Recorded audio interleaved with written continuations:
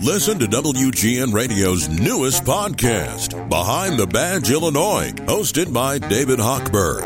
Behind the Badge Illinois views current events through the eyes of Illinois law enforcement leaders.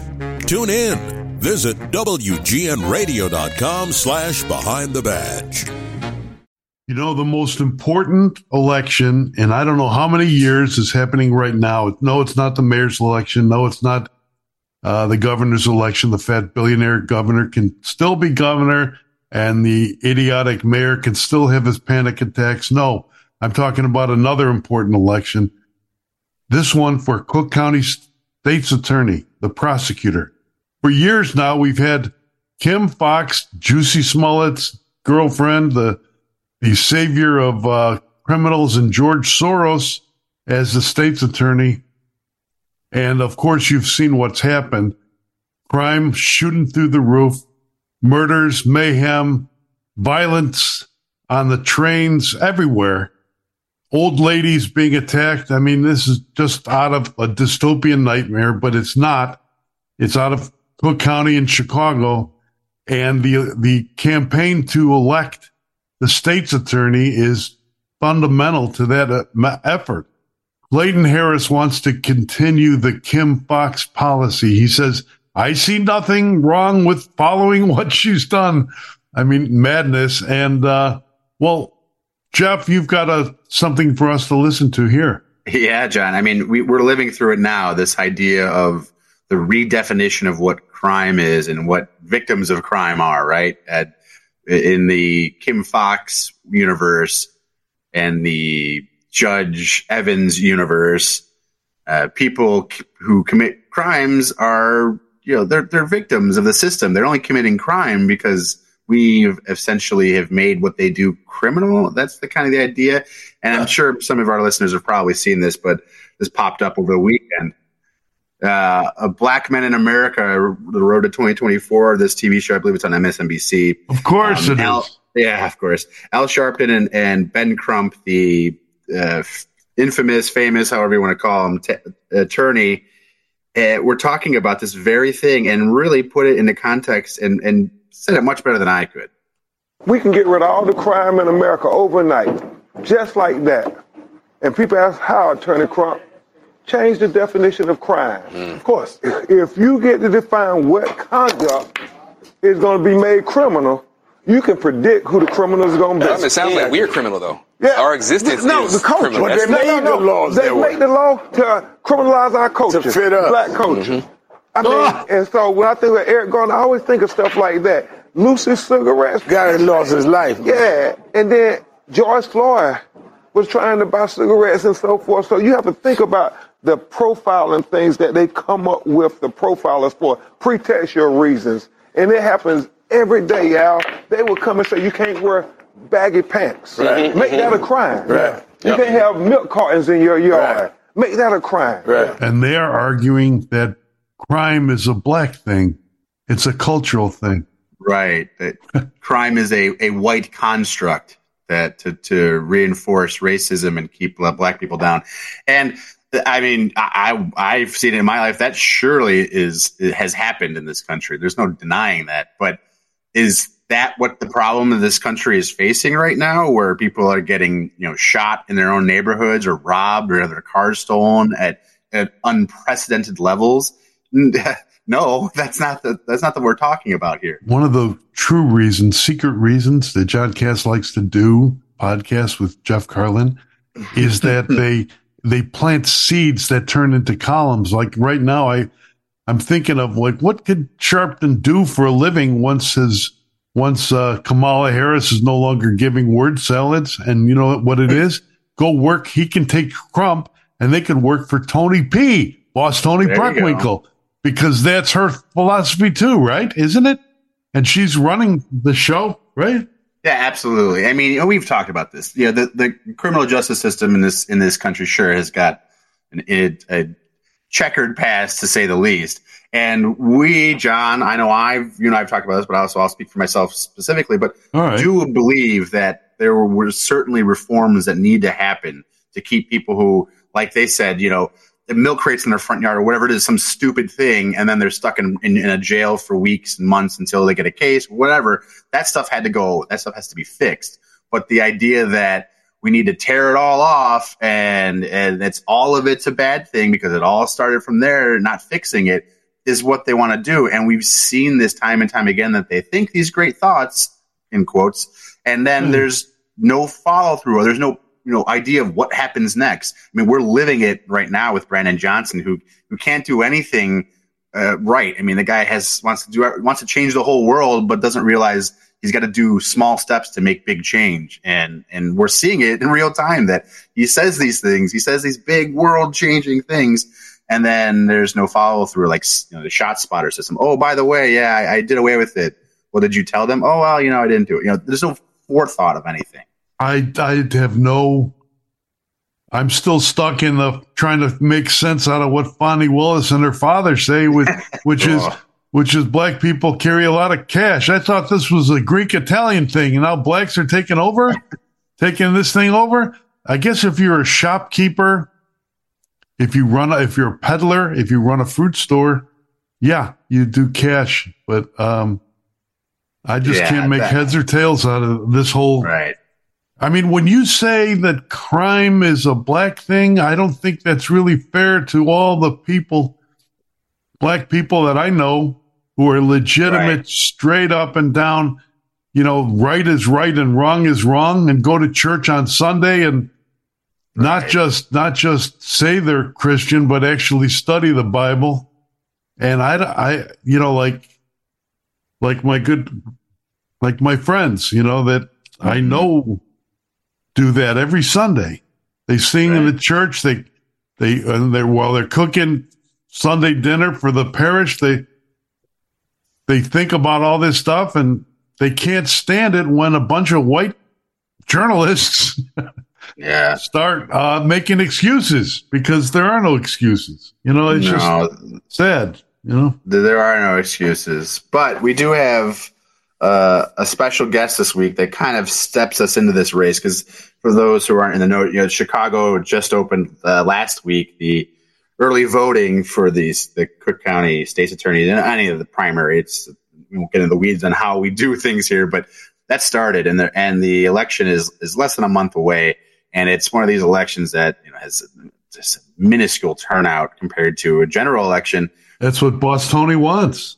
Right. Unfortunately, that's what they want, because the people who are activated to vote in these primaries are activists themselves usually. So it's very important. So John Gorman's our guest. John, you want to give us a little background on John? Well, John Gorman's is here not to talk about the state's attorney's race. A little bit. I want to make it clear. It clear to Tony P, Boss Tony P, because she'd take revenge out on all of Gorman's family, and he's not here to talk about the state's attorney contest. He wants to talk about his novel, Death Before Life. Yeah, and I've sent Jeff a copy of it. It's great, and John Gorman is the former city editor of the Chicago Tribune. He's the guy that, when I showed up for work that one day many years ago, the boss is Dick Ciccone, tank commander in Vietnam, said to John, a former Peace Corps volunteer and bartender throughout Asia, he said, John, find Kass a seat, and he did. It was my pleasure and honor to work with him, and it's our pleasure and honor to talk about this book, Death Before Life. I just loved Chicago detective books, and this is a classic. It is. It's a good one. And John comes from the background, which is of the state's attorney's office, having worked there, doing comms and such, and being a chief of staff. And he's got the insight. I mean, he's seen tons of stories, and it's from really cool details. And John knows it better than I did, but John says it's touching. I mean, they love The Office. They're like the old warrior priests of old. I mean, these are people, traditions of generations of people in that were part of Chicago. We just lost Jack Higgins the other day, and Pat Hickey on the John Kass News wrote a stunning and beautiful tribute to Jack Higgins and talked about how without the Catholic philanthropy, Chicago would never have rebuilt itself after the 68 riots. So get this book. You'll listen to the conversation with John Gorman. Get this book. It's a great read. And you'll get the next one, too. If you read this one, there's another one coming out. Yeah, and there's no kickback here. We're not getting a piece of this. I know that's the Chicago way, but that's not the Chicago way here when we bring on authors. So please enjoy. So this is a guy who lives high on the hog, and he has this Tammany Hall style attitude to power. And it's the Chicago way. Absolutely. Look, the Chicago way is a deep cultural phenomenon. It's the Chicago way. The Chicago way. That's the focus. In a tower by the river, there lived a man. There was a man who took a stand. With pen and paper in his hand, defeating foes in every ward with a pen more mighty than the sword. No escape from his ink lasso. In a tower by the river, Castle. Here's how you get him. He pulls a knife, you pull a gun. He sends one of yours to the hospital, you send one of his to the morgue. That's the Chicago way.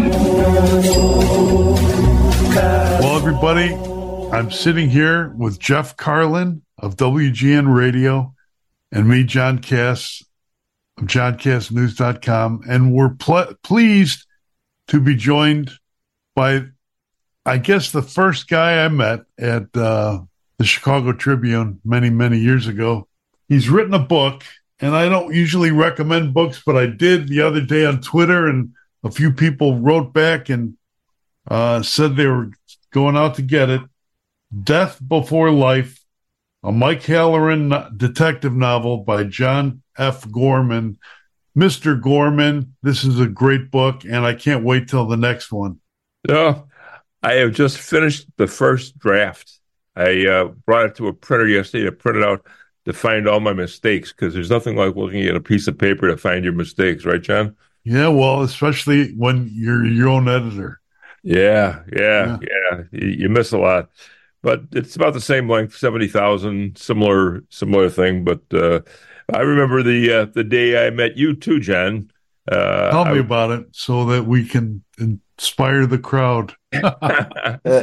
Well, I was the day city editor, so I got in about 7:30, and the managing editor who hired you, Dick Ciccone, had told me the day before that you were going to be coming in, and when you came in, to find a place for you to sit, and then when he got in a little after 9 or 9:30 to bring you in, and so that's just I went out and got you out of the reception, brought you in, and sat you down at the desk. And it contrasts with the reception I got on my first day at the Tribune, when I walked up to a crusty old day city editor and introduced myself, and he said, "Your fly is down." I said, "What?" He said, "Your fly is down." Welcome to the Tribune. There you go. Oh, that's fantastic. John, it's great to have you. For those who aren't familiar, tell us your story. Give us we always like to do the bona fides, or Chicago bona fides. Where'd you begin? Well, I grew up in the North Side. I went to St. Gertrude's Grammar School, Loyola Academy, Xavier University. I played basketball in high school and college. After college, I joined the Peace Corps, went to India, traveled for a couple of years, came back, and thought I'd be a foreign correspondent. So I applied to City News Bureau, the old training ground, and started there, spent about 20 months, and then called up this Bill Jones, the city editor of the Tribune, and told him I was interested in the job. And he said, "When do you want to come in?" And the next day I was in Jones's office, and 26 years later I left. That's not the way I heard it. What'd you hear? Well, all right. I heard that there was a tough guy named John Gorman who was maybe not the best basketball player in the world, but had mean elbows. Okay, and he was a big guy, 6'5", 6'6" at the time, and could move. And usually, guys that large could not move. He should have probably become a wide receiver, but I don't think he was short enough for it then. And he gets into a fight in a bar in Milwaukee, and then later with his teammates. And then I guess some wise guy bar. And then later he gets into a fight on the basketball court with an All-American from Xavier University. And then, and the first thing Jones asked you was, did you get kicked out for fighting or something like that? Did he tell you that? That's very close. He looked at my resume and he said, you started in 62 and you finished in 68. What took you so long? And I said, well, I got thrown out of school after my sophomore year. And Jones, who was an ex-Marine, says, no crap. What for? And I said, well, I got a fight in the gin mill in Milwaukee after the Marquette game. And then Xavier, then 2 months later, there was a fight against the Cincinnati, and I punched Ron Bonham, Cincinnati's All-American, and June rolled around, and Xavier wasn't interested in having me as a student or an athlete anymore. So Jones scratched his tattoo and says, that's great. And then 7 years later, after Jones had died, probably not long after you got there, John, right. I was talking to Chuck Mount, an old Tribune reporter, and I was talking about Chuck. I was talking about Jones, and he said, yeah, he was a great guy. You know, he was a hellraiser in college. I said, oh, shit. And he said, yeah. You know, he got thrown out of University of Wisconsin-Milwaukee because he got in a fight in a bar in Milwaukee. And I thought, good Lord, I never heard that before. So, in effect, Jones was looking across the desk at himself. And he hired me, and, you know, it wasn't because I was a great writer or a great reporter when I was 27 years old, but it was, I was his kind of guy, so to speak. Well, there were people like that who actually lived lives before journalism. They didn't just go graduate school, then journalism, like little lemmings, you know. I mean, They had lives. And that I've always felt that I guess that's sort of what they would call blue collar now. Oh, God forbid, you know. Yeah. But you know, it's like building a house. It's a trade, not an art form, and I never got around to impressing that on enough people that counted at the paper, the ones who did the hiring. But you had a life, John, and you can see it in all your work, in your coverage of all these stories. You covered crime. You were the city editor for many years, and you were my boss, and you were also fair. But then you went on to work at the state's attorney's office for Dick Devine for years after that. And at that time, I saw newspapers changing not for the better, but for the worse, because we got into a kick now where everyone who was on death row had to be innocent, and everyone who was a criminal had to be released. And anyone arrested was, I don't know, hurt by systemic racism or whatever the hell they call it. It wasn't just a barbarian who bashed the old lady's head in with a mallet. He was a victim of something. Yeah. And we again and again, on and on, and you persevered in that job with State's Attorney Devine. And I have to say, John, I don't think I was very fair to Mr. Devine because, well, I was mad, I was pissed off about Rich Daley, but then I brought up to the Tribune reporters, why are you guys going after Dick Devine for all these, for these cases? Like, you have to redo these wrongs. It wasn't Devine. Rich Daley was the state's attorney, and one of the reporters at the Tribune turned to me and said, John, you don't understand. Rich Daley's the mayor, and he's not really all that involved in what happened at the state's attorney's office. And I thought, okay, so you already have, you couldn't, back in the day, you couldn't even get away with that kind of thinking. Like, I've got the end of my story, now I just have to fill in the blanks. Yeah. But that's what happened, John. So anyway, that's my view. Yeah.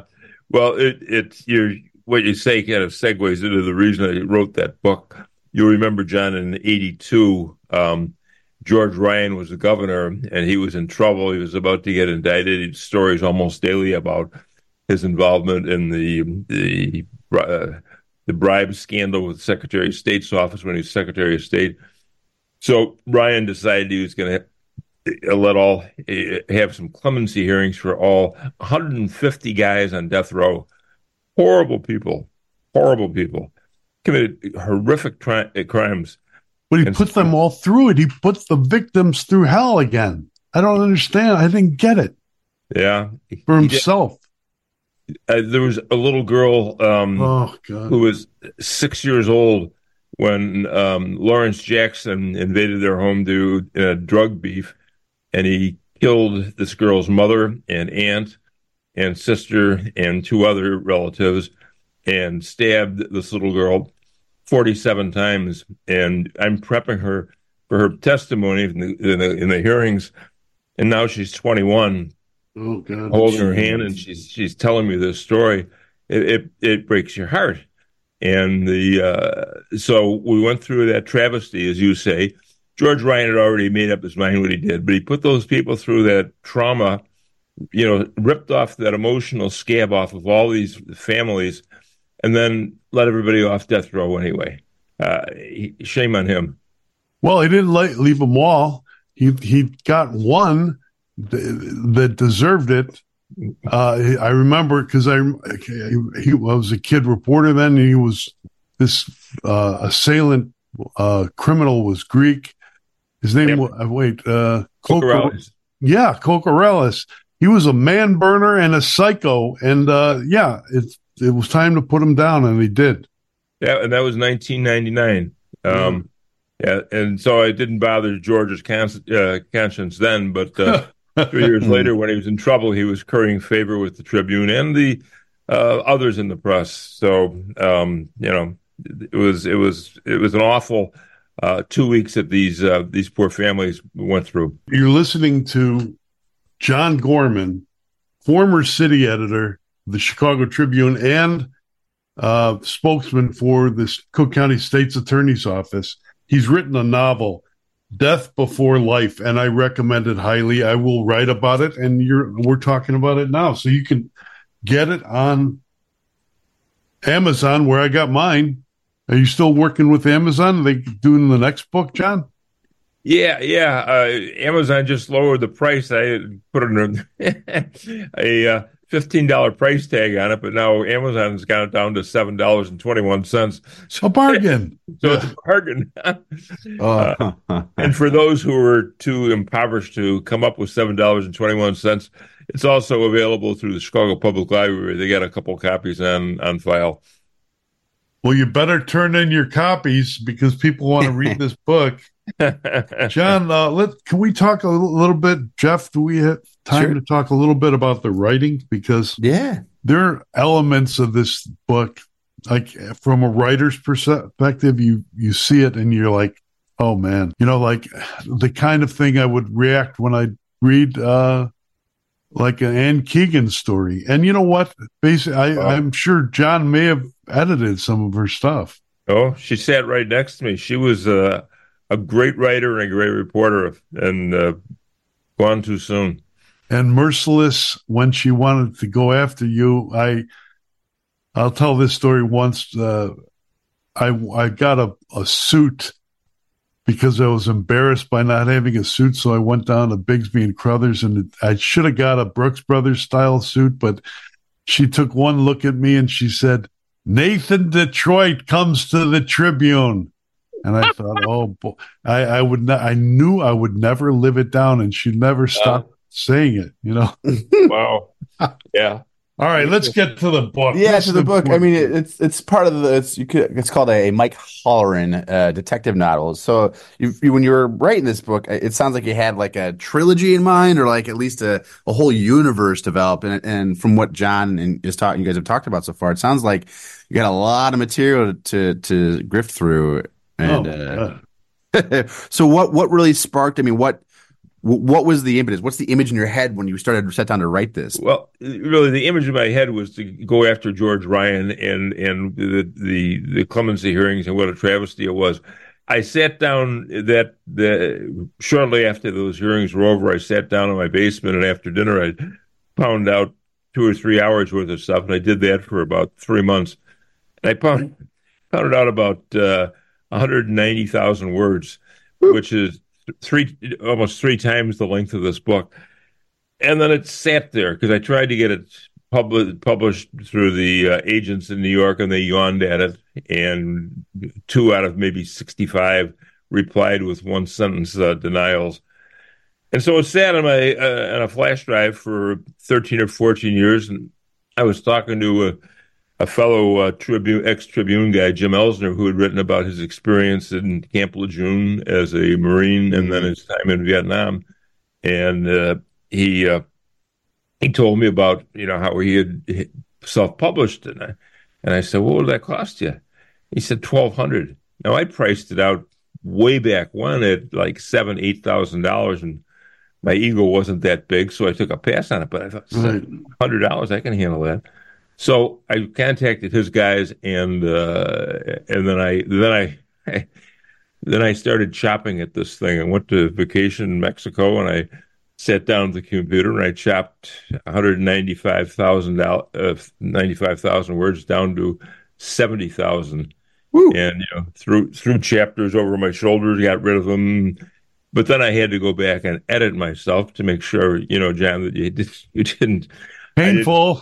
Yeah, it's painful, but you also don't want to, get rid of some person that you refer to later. So it was painful, but it was in the end, I had Ross Werlin, former Tribune editor, edit the book, and who was a crack copy editor, and then Elsner. They both edited it, and then I turned it over to the publishers. And I wasn't expecting a lot, but I got my money back, and I connected with a lot of old friends that I hadn't heard of for 50 years or more. It was very cool. Ed, you probably also have heard from readers, and I'm telling you, if just as a reader alone, when your descriptions of the life of being a police officer involved in crime stories, the brutalization of the environment, the I don't know, it's like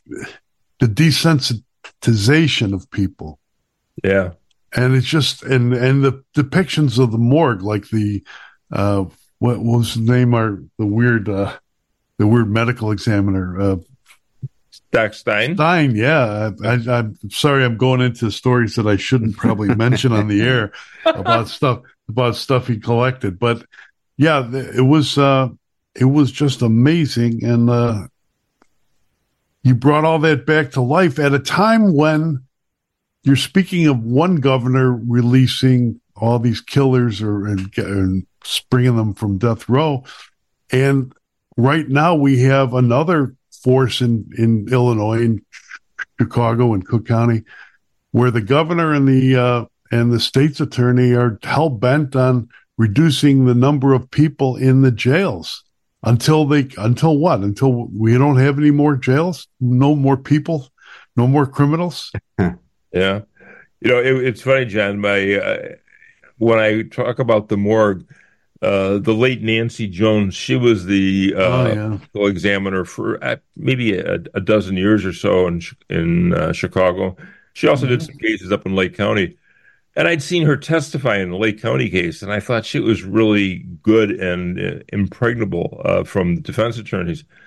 So I went and interviewed her at the morgue, and that's where I got the character, the door, the smell, and a lot of the logistics on what when I'm talking about medical things. She was very helpful. But it was the 26th in California stuff that I'd seen firsthand as a reporter and then as the secretary for Divine, that I drew from all of that to slip it into the book. Sean, so saying you have a background in being in the state's attorney's office, and I assume you still follow the news, as it's hard to get that out of your blood. What has been your reaction in the last few years, or your gut instinct on some of the stories you've seen come out of the state's attorney's office? Not necessarily the crime stuff, but the dysfunction, the Kim Foxx stuff, the mass exodus, the weird policy changes. I mean, how would you have dealt with some of that, or what would that have impact on you been back in the day? Well, there's such a contrast between Kim Foxx and Dick Devine, the backgrounds, the way of approaching things. I was with him. He was in office for 12 years, and I was with him for 9.5 of those years. And it was funny because I'd known Dick since grammar school. He lived a block away from me in Edgewater, and he was my ride to school when I was a sophomore. And with that background, Dick was the attorney making lawyerly decisions, and I was the reporter or ex-reporter trying to figure out what to do with these stories that were flowing out of the state's attorney's office. And I got to say that in all those years, I never was in conflict with Dick over any lawyerly decision he made. It doesn't mean that we agreed on everything because two different people, two different ideas. Right. But he was pretty Pope-like. He was really made very, very, very few bad decisions. It's not for everyone, and Kim's on her way out, and now we're looking at a new person coming in. And March 19th, we've got a primary coming up, and choices to be made between Clayton Harris and Eileen O'Neill Burke. It's a big. Everybody's talking about Trump and Biden, but that's a big vote coming up too on state's attorney. Very important. What would you say? I mean, being in that position, obviously, you're not the end all, arbiter of what's a good state's attorney. But what do you think? I mean, personality wise, I mean, I know policy is a thing that it's hard to get around because you never know. But what do you think a good leader in that position should have? What should people look out for between these two candidates? Well, I think you look at their background, and it's funny. I watched the debate that was on Channel 7 a week or so ago, and the two of them were talking about restorative justice. Yeah, and Harris said, "Well, we've got to spread the restorative justice down to the juvenile level because the kids deserve a break too." And I'm sitting there and I'm shouting at the television. The Juvenile Justice Reform Act, 1998, Dick Devine pushed it through. It was initially brought in for the juveniles, and it was initiated by Dick 25 years ago. And he's saying, like, oh, well, let's spread it to the juveniles. That's where it began, and it's still been going on for 25 years. And he thinks that now he's going to spread it down to the juveniles. It was appalling. Oh, so clearly knowing the history of the place is important because. Well, there's a one thing I think that many of us miss is that there's a cadre of people that love the office, that love what it does, that understand that it's like they're warrior priests, and the leaders, the political guys come and go, they change, but there has always been a cadre of coppers, of state's attorneys that know that bad guys have to be pulled off the streets, and they're put together in ways that we can't even understand. And when crap hits the fan, there's always a crew that gets sent out there to do what has to be done and get the bad guy. And I don't think I think that we're losing them because we're breaking, not we, not you and me and Jeff, but they're being broken because they can't deal with the institution anymore. And that's, to me, the great crime of our politic in Cook County. You're right about the great cadre of former, obviously former cops, but also former assistant state attorneys. Yeah. I was there. There was a turnover rate of about 8% a year. So 8% of about 800 attorneys, you got 64 people leaving every year. And that's been going on forever. I mean, there's people that are my age that are former assistant state attorneys. And it's like it's like people who started out together at City News, or people who started out in high school together or grammar school. There is that cadre and that loyalty, and it's a powerful group of people. Well, we have Mike Halloran, 6'5".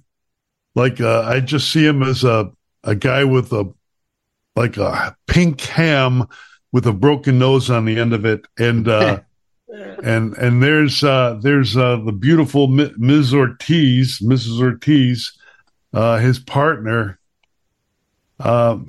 Okay, what's going to happen? Who's going to play them in the movie? Because when we write stuff, we got to think about TV now and movies.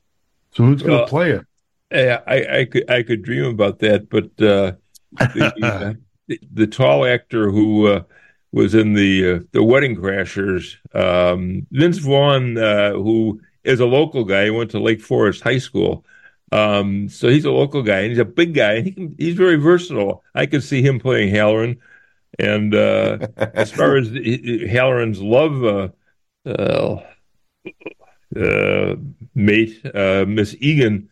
There's a plethora of good-looking actresses who could play her. Yeah, I think you could go with Michelle Moynihan, but I'm not going to cast your own movie. Good. That's a good one.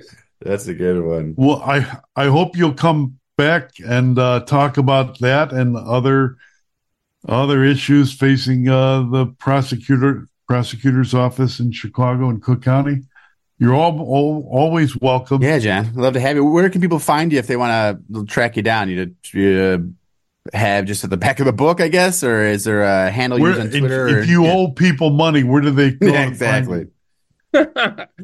Well, I've recently moved from Chicago to Hinsdale. To be closer to my grandchildren and, frankly, to get away from some of the crime that was around when I lived at surprisingly Lakeshore Drive and Grace Street, which you think would be kind of a quiet neighborhood. Sure.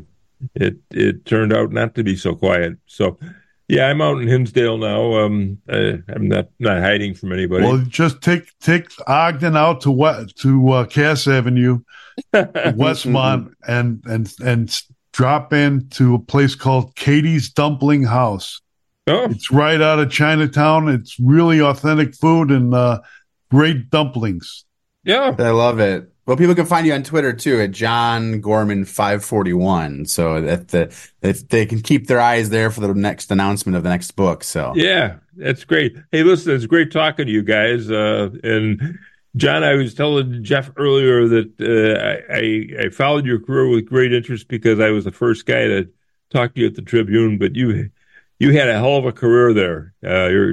Your writing is enviable.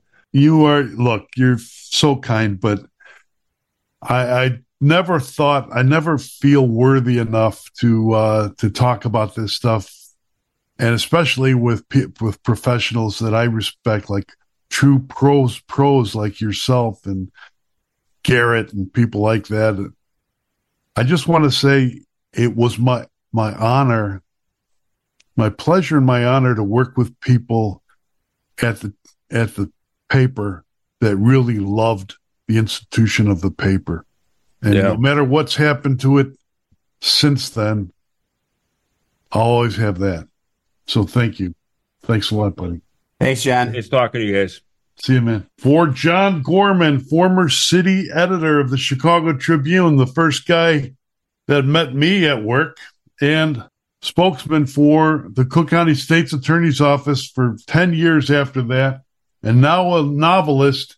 Death Before Life is his book. Go get it and get the next one, a Mike Halloran detective novel.